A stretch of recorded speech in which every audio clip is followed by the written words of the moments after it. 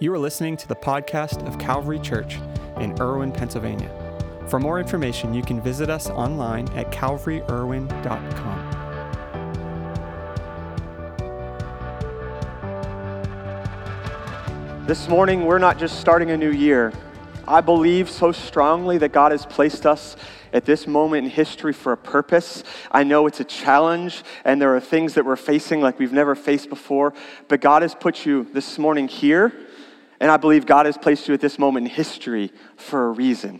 And over the next 5 weeks, we're going to be talking about that. We're going to be walking through this remarkable story in the story of Esther. And if you want to jump a little deeper, sometimes we'll have like a Bible reading plan. Here's what I want to do. I want to encourage you to go through whatever Bible app or the actual physical Bible over the next month, throughout the month of January.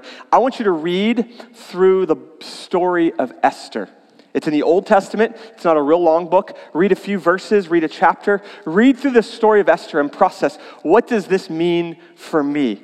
And if you want to kind of get a background, if you go to our website, calvaryirwin.com /time of your life, or you can just go to calvaryirwin.com, right in the homepage is a button, and we have a page there for our series. There's a link to see kind of an overview of the whole book of Esther. We want to go deeper and what it means to follow Jesus and learn what we can about the time God has placed us from the book of Esther. As we kind of kick off this morning, I want to welcome you guys here, those watching online, but also our friends at the Catholic Charities Warming Shelter in the Cultural District, which are joining us this morning as well. And we're just so blessed to have you guys joining us as we walk through God's Word this morning. And throughout this series, we're walking through the story of Esther. And if you want to go a little deeper, got a lot of really good inspiration. A book by Max Lucado called Made for This Moment, and you can pick it up at Amazon or wherever you buy books. Really good book about the story of Esther. Now, I want to ask you a question this morning.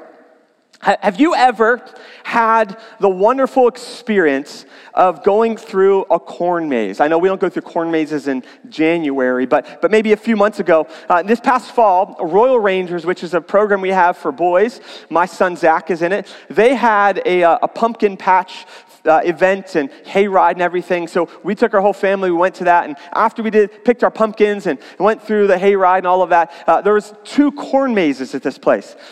One was like the really easy little kids corn maze where you can like see the beginning and end, and you're like, okay, this is fun. They're just going to walk through the corn maze. You can see everything. It'll take like 5 minutes. The other one was like the really hard one, the really difficult one. And we have 4 kids, so we thought, do the hard one, right? That makes sense. That's the good thing to do. So we go into the hard corn maze, this difficult one. And I had our 2 littlest ones, Luke and Addie, and Heidi had Evie, and then Zach kind of ran up ahead with one of his friends.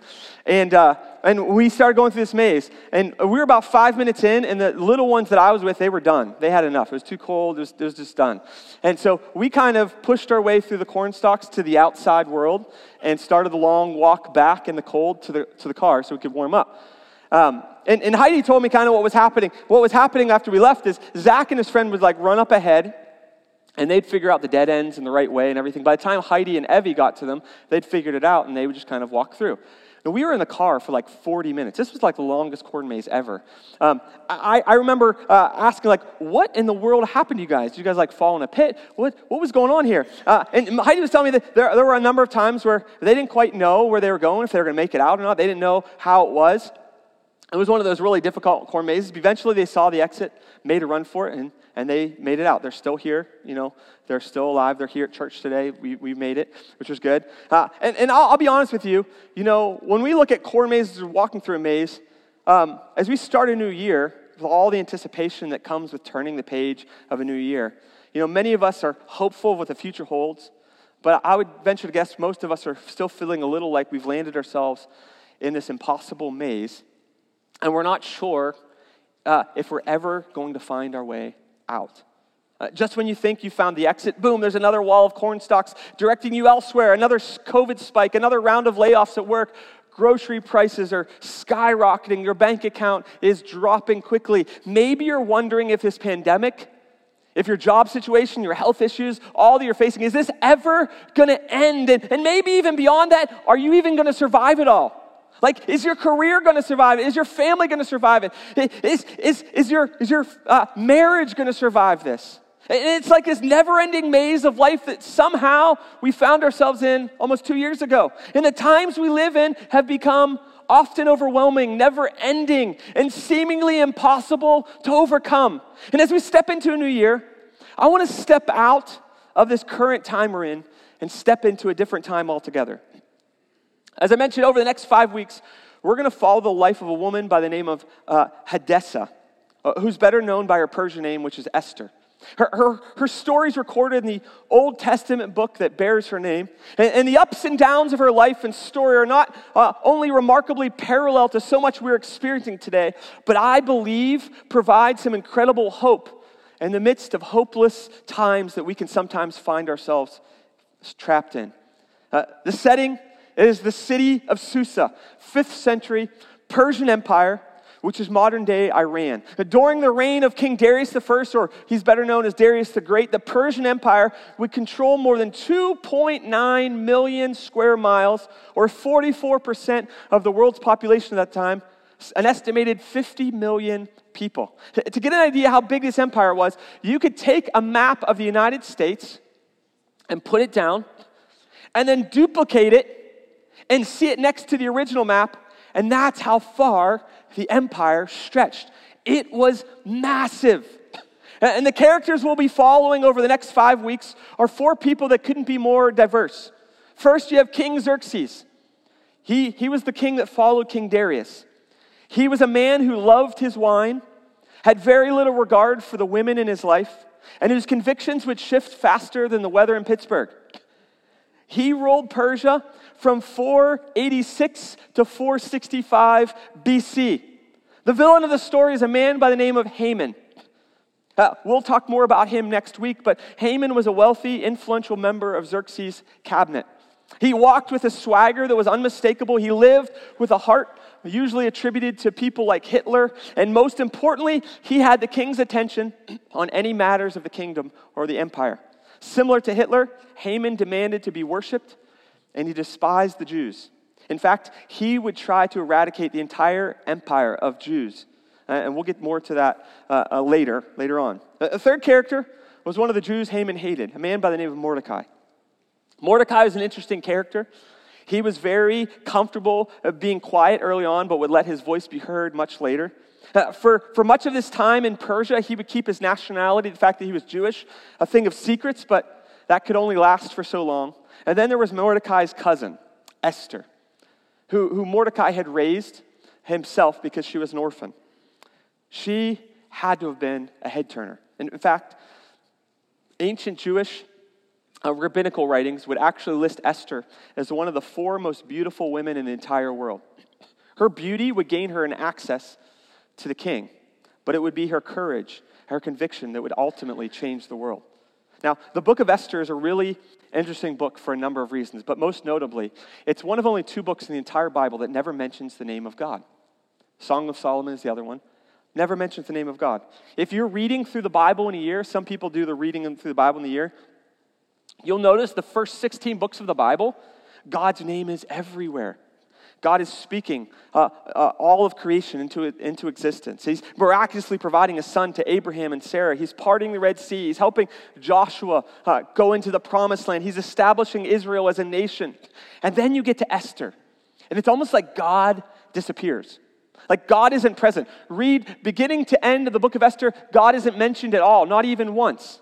This book never contains phrases like God said, then God did, or God spoke. You might wonder, why is there no mention of God, no declarations of God, no visible hand of God at work? It's because if you're stuck in the middle of that corn maze of life, you probably can relate. Like God seems distant, absent, almost removed from your current reality. Everyone else is hearing from God, seeing God at work, but not you. This is the world that we step into in Persia in the 5th century.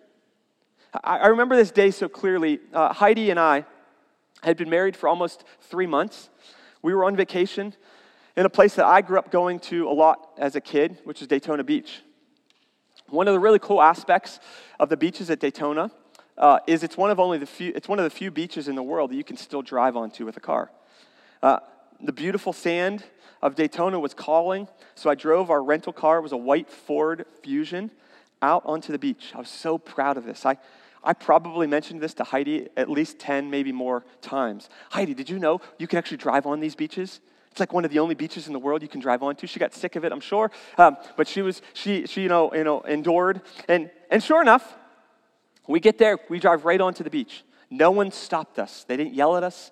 It was fabulous. Then it happened. In my overconfidence, I wasn't paying attention to which part of the beach I was parking that front-wheel drive vehicle, Ford Fusion in. And when you know, I went right into the soft stuff, like the stuff you like to walk in but hate to drive in. I discovered you actually can't drive in it. Within minutes, in my efforts to impress my new bride and show off, I made a major gaffe. Our rental car was good and stuck in the sand. Fortunately, some guys down the beach would bring their big F-150 truck over and pull us out, but it was a harebrained moment for me. And maybe you've been there before. Our pride gets the best of us. Our ambition drives us beyond firm ground, and we find ourselves ultimately in trouble. In our efforts to impress or to achieve or to advance ourselves, we sacrifice or set aside our better judgment. We lose our bearings. We forget what we're supposed to be, sometimes even who we're supposed to be. And this is the temptation that faced Jews in 5th century Persia. Listen to this in Esther chapter 1, in verse 3. Here's what it says. In the 3rd year of his reign, Xerxes gave a banquet for all his nobles and officials. The military leaders of Persia and Media, the princes and the nobles of the province were present. Now Xerxes' goal here of this banquet was to gather all the nobles and leaders of the empire together to convince them to ultimately support his campaign against the Greeks. He wanted to go attack the Greeks, okay? And he was hoping to gather them all together, like butter them all up, get them all drunk, and then convince them to say, yeah, let's do this. Xerxes was young and rich beyond comprehension. In today's dollars, he was estimated to be worth over $50 billion. And to show off his wealth and garner the support of these leaders, he throws this 6-month-long party that ultimately would make Mardi Gras look like child's play. Here's what it says in verse 4. It says, for a full 180 days, he displayed the vast wealth of his kingdom and the splendor and glory of his majesty. When these days were over, the king gave a banquet lasting 7 days. So he closed out the 6 months with this 7-day bash in the enclosed garden of the king's palace for all the people, from least to the greatest, who were in the citadel of Susa. So near the end of that, he throws this giant 7-day feast. And in a drunken stupor, King Xerxes decides he wants to show off his wife to all his buddies and have her dance before them. According to the Midrash, which is the Jewish commentary on the book of Esther, an ancient Jewish commentary, he tells her to come in wearing nothing more than a crown. Now, remember, this is the most powerful, wealthy man in the entire world at this time in history. He was ready to flaunt his wife for all of his drunk friends. Now, you have to understand the culture of Persia at this time. This was not a safe place. This was not a good place for women. Xerxes' wife, Vashti, would have been spent most of her time kept in some small corner of the palace where she would be pampered and made ready for the king to summon her at any moment to do anything he asked of her. She was nothing more than another one of King Xerxes' possessions to show off to others. She was the epitome of a trophy wife in all the worst way. And then the unthinkable happens. He summons her and she refuses. She refuses to do what the most powerful man in the world commanded her to do. Listen to this in verse 12. But when the attendants delivered the king's command, Queen Vashti refused to come. Then the king became furious and burned with anger. Think about this. A billionaire king who oversees 127 provinces of the Persian Empire, a man that could literally call for anything in his empire and have it, is stood up by his own wife. The irony runs deep here. So what does he do? He does what drunk men have been doing from the beginning of human history. He makes a bad situation way worse. Rather than dealing with it privately, he makes a spectacle of it. His advisors tell him he needs to send a message to the women across the empire that they should always do what the men in their homes tell them to do, no matter what. So here's what he says. It's recorded in verse 19 of Esther 1. Therefore, if it pleases the king, let him issue a royal decree, and let it be written in the laws of Persia and Media, which cannot be repealed, that Vashti is never again to enter the presence of King Xerxes. Also, let the king give her royal position to someone else who is better than she. Then the king's edict is proclaimed throughout all his vast realm. All the women will respect their husbands from the least to the greatest. Sounds like a great idea, doesn't it? Now back to Mordecai. At this time, we find him in history, in this moment, the Jews were more than 3 generations and thousands of miles removed from the settings they were used to seeing them in the rolling hills of Israel and the confines of Jerusalem. Israel had been ransacked by the Babylonians in 586 BC, over 100 years earlier. The remnants of anything normal for a Jew were almost entirely gone. Jews had become accustomed to a world surrounded by Persians and everything Persian culture embodied. In fact, the truly zealous Jews had already returned to Jerusalem by this time with Zerubbabel and Ezra as they went back to rebuild Jerusalem. The Jews that still remained in Persia wanted to be there. Living in Persia had been good to them and in some surface ways, good for them. Unlike many of the other Old Testament books that speak of the promised land that God was calling his people to, Esther, the book of Esther depicts Jews living in a world void of God's promises, but living in the land of Persia that felt so relevant, so appealing, so incredibly inviting. And this is the world that Jews like Mordecai and Esther found themselves living in. The culture told them to shed their Jewish roots, just to blend in, assimilate into the Persian culture, become one of us. And this is exactly what Mordecai had done. And he raised Esther to do. They both had hidden their roots, disguised who they really were, Jews living in a secular Persian world. Now fast forward 4 years. So from Esther chapter 1 to Esther chapter 2 is a 4-year span. And during those 4 years, from when Vashti had been banished by King Xerxes, Xerxes had made this ambitious yet foiled effort to attack the Greeks. He failed. And in the opening verses of Esther 2, he's now returning from this failed campaign, and he realizes, again, that he still has no queen. Here's what it says in Esther 2:1.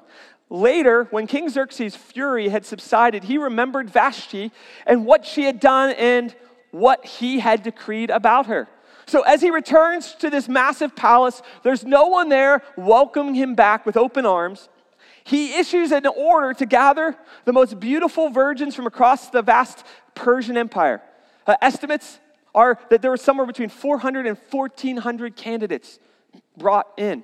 Now, when I've heard this story in Sunday school, growing up or in church, it always fails to accurately convey how incredibly atrocious this entire process would be. These quote-unquote candidates would not be asked to love King Xerxes as a normal wife and husband might, but simply to entertain him, to please him, to indulge his every wish and whim. Embarking into this quote-unquote beauty pageant of sorts was not for the faint of heart, because to lose this contest wouldn't simply result in a trip home with your head down, but the women who were not chosen would spend the rest of their lives as one of Xerxes' concubines. They would never return again to their families. Any children they would have would be raised in the palace to serve the king. They would never be allowed to be heirs to the throne. None of the women would be allowed to ever sleep with another man, to ever risk the king summoning them and being told that anyone else was a better lover than Xerxes. This was pride, misogyny, and arrogance, all at its worst. And into this ugly, incredibly toxic Persian world stepped a Jew named Mordecai and his cousin Hadassah, who later became known as Esther. Here's what it says in verse 5. Now there was in the citadel of Susa a Jew of the tribe of Benjamin named Mordecai, son of Jair, the son of Shimei, the son of Kish, who had been carried off into exile from Jerusalem by Nebuchadnezzar, king of Babylon, among those taken captive with Jehoiakim, king of Judah. Now, to most of us, these 2 verses are really just full of a bunch of names that we can't pronounce, right? And maybe you read the Bible and you read some of these verses like, I can't pronounce those names. I just skip over that verse, move on to words I can comprehend, okay? Not everyone, Scott's not here today, but not everyone's blessed with a dairy education like myself. We can, wax eloquent with all the big words. Just joking. But there's more here, though, than just some difficult names. To a Jew reading those verses, these verses would raise some pretty significant questions like this. Why in the world would Mordecai ever be in the citadel of Susa? This was the center of Persian power and opulence. That was no place for a Jew. Most Jews who lived in Persia lived secluded from society. They kept to themselves. They didn't integrate with Persian culture. But that wasn't the case for Mordecai. And on top of that, he didn't just live in the citadel of Susa. He actually had responsibilities there. Like, he worked there. He got a paycheck from them. He helped the political machine known as the Persian Empire actually function. He actually worked for this vile, evil, pagan king Xerxes. And this is what's nuts. Even more than that, his name, Mordecai, wasn't his Hebrew name.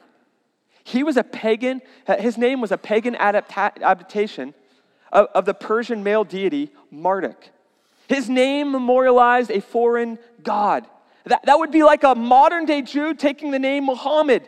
How could this have happened to Mordecai? We get a bit of an answer from the verses that are hard to pronounce there in verse 5 and 6. Mordecai, son of Jair, the son of Shimei, the son of Kish, who had been carried into exile from Jerusalem by Nebuchadnezzar, king of Babylon. Mordecai was 3 generations removed from Jerusalem at this point. He didn't have any context or memories of the way of life in Jerusalem. Over the course of 3 generations, the strong Jewish traditions and practices had all faded. He had all but hidden his Jewish roots and encouraged his cousin Hadassah or Esther to do the same, as he encouraged her to not only enter this horrible contest to be the next queen, but hopefully win the contest. Here's what it says in verse 8 of Esther 2. When the king's order and edict had been proclaimed, many young women were brought to the citadel of Susa and put under the care of Haggai. Esther also was taken to the king's palace and entrusted to Haggai, who had charge of the harem. She pleased him and won his favor. Verse 10, Esther had not revealed her nationality and family background because Mordecai had forbidden her to do so. Now think about this. Mordecai had hid his heritage, taught his young cousin that he had raised like his own daughter to do the same. He's now entered her into a contest that would make the bachelor look innocent, knowing full well the goal of the entire thing is to get in bed with an evil Gentile king. And she complied. And what kind of story is this in the Bible?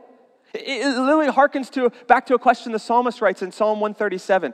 Verse 4, it says, how can we sing the songs of the Lord while in a foreign land?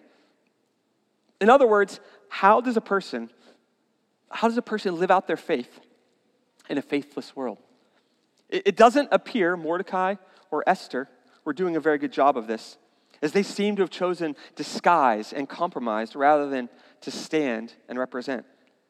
They created a world of hidden identity.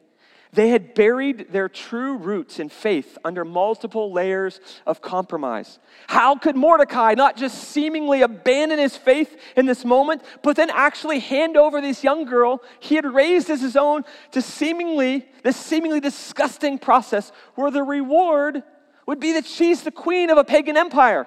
Things don't seem to add up here. It's such an odd group of people to be lifted up as heroes in Scripture. Now, the reality is, we often find ourselves in places just like this. The tension to hide our true identity affects every single one of us. Maybe not in Persia or in a beauty pageant to be queen, but at work, in school, hanging out with our buddies, going out with our girlfriends. It's sometimes not convenient, not beneficial, not comfortable to be a follower of Jesus. It's not the cool thing to be. At some point, we all need to come to grips, though, with who we are and what our identity really means to us. You see, we live in a very similar culture to that of Persia in the 5th century. Our society permits all beliefs, but except for exclusive ones. You can do whatever you want and believe whatever you want as long as you applaud what everyone else is doing.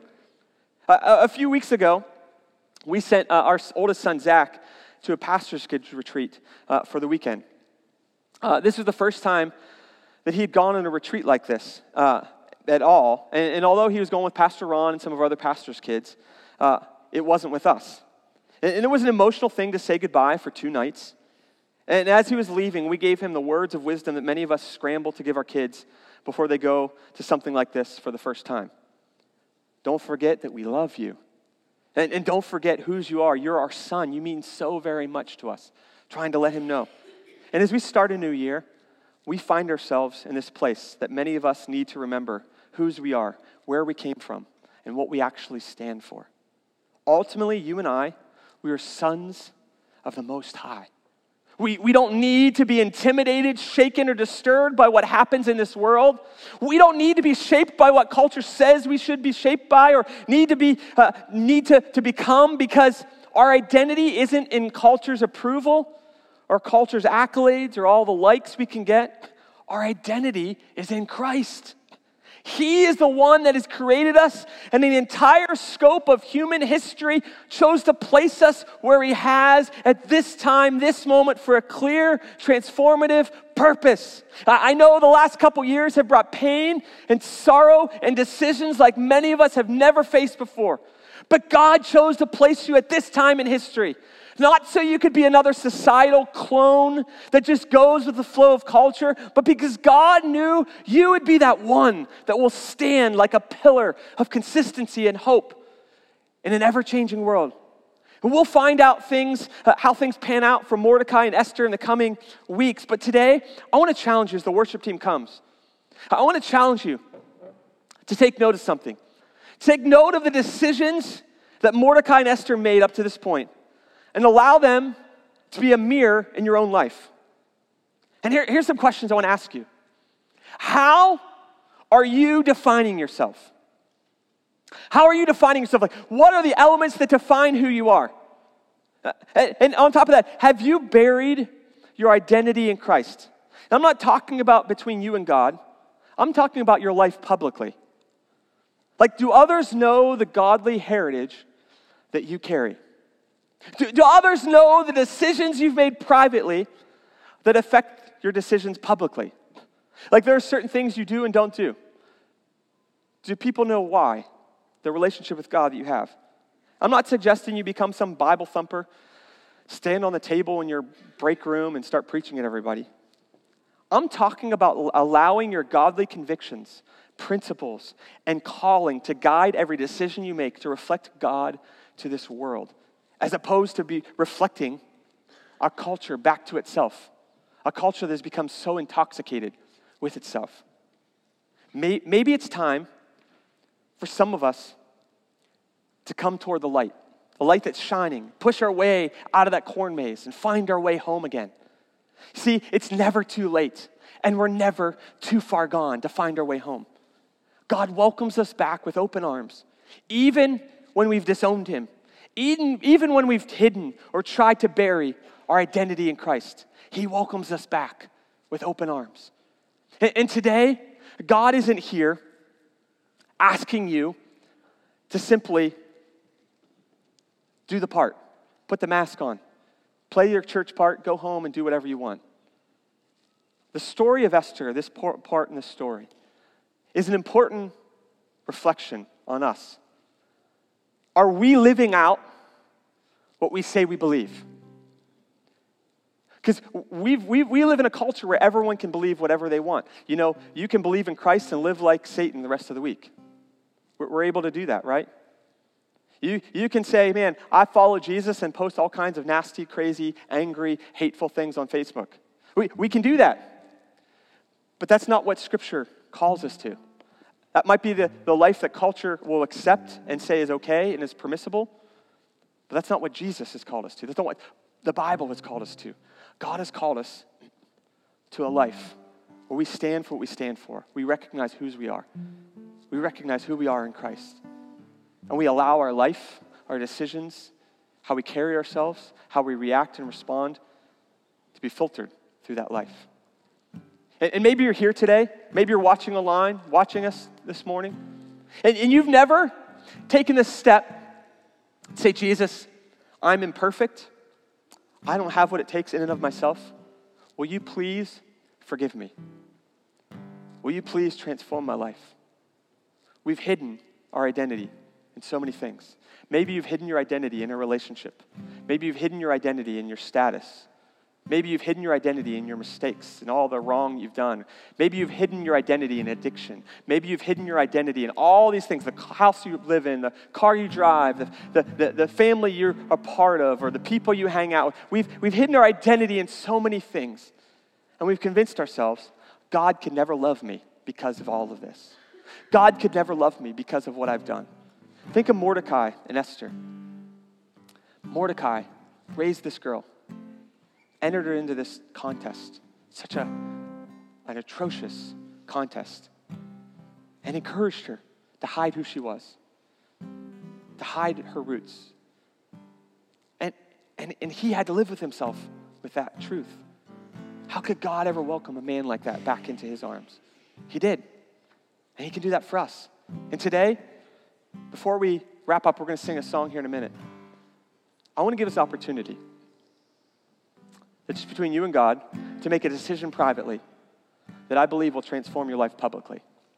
To make a decision privately that will change how you interact with people, how you interact at work, how you go about your interactions with money and jobs and careers and addiction and everything. A decision privately that changes everything. Why? Because when you are in Christ, you are a new creation. The old is gone, the new has come. Like everything starts fresh from that moment, and you start to make decisions from the context of being inside the house, not outside the house. Your perspective shifts and changes. Doesn't mean that everything around you changes. It means your perspective changes because you're in Christ. And I want to give you an opportunity to make that decision, to say, today, I want to surrender my life to Christ. I want to be in Christ, accept his forgiveness, and more importantly, commit to live for his purposes, for my future, for my life now, today, and into the future. Would you bow your heads with me this morning as we pray? Lord, I thank you for another day you've given us. I thank you for the sacrifice you made. Jesus, that you died so that we could be made whole. You died so that sinners like us, like me, could come home. God, that we're never too far gone. God, that we're never too far from you. That we could have never messed up so much that you wouldn't welcome us back. Today, Lord, we are taking this step to come home. To come home, to say, Jesus, we're coming home. Jesus, we're coming back to you. God, change us and transform us. God, change us from the inside. If that's you this morning as we're continuing to pray, you'd say, today, I need to surrender my life to Christ today. I need to be found in Christ today. I need his forgiveness. I need to change what I'm living for. I need to recognize who I am, that I'm a son or a daughter of the Most High. If that's you this morning, you're saying, I want to surrender my life to Christ, commit my life to Christ. Wherever you are, if you're here in person or you're watching online, on the count of 3, as an act of your will, I want to ask you to reach your hand toward heaven. Just you and God. God, today, this is the day. Today, January 2nd, 2022, I'm starting a new day. It's a new day. It's a new year. It's a new destiny.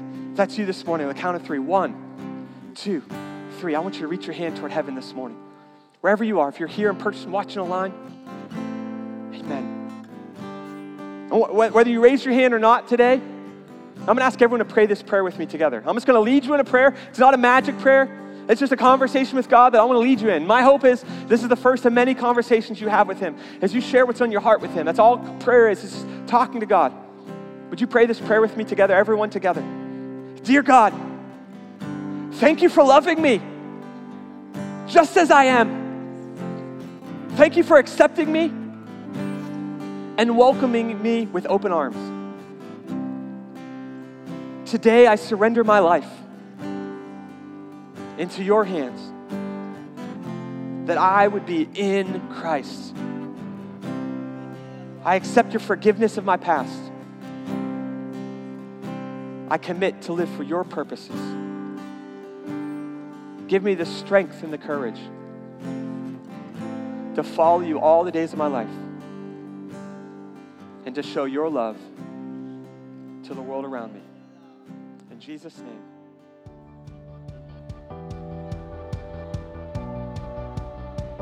This is Pastor Nick Poole, the lead pastor at Calvary. We're so glad you joined us for today's podcast. I hope you enjoyed the message. At Calvary Church, we're passionate about leading people into an overflowing life with Jesus. We would love the opportunity to connect with you on your faith journey and hear what God is doing in your life, or join you in prayer for any needs you might have. You can visit us online at calvaryirwin.com or send us an email at info@calvaryirwin.com. On our website, you'll find previous week's messages, a list of upcoming events, as well as resources designed to help you take those next steps on your journey of faith. See you next week, and may the Lord bless you and keep you. May he make his face shine on you and be gracious to you. May the Lord turn his face toward you and give you peace.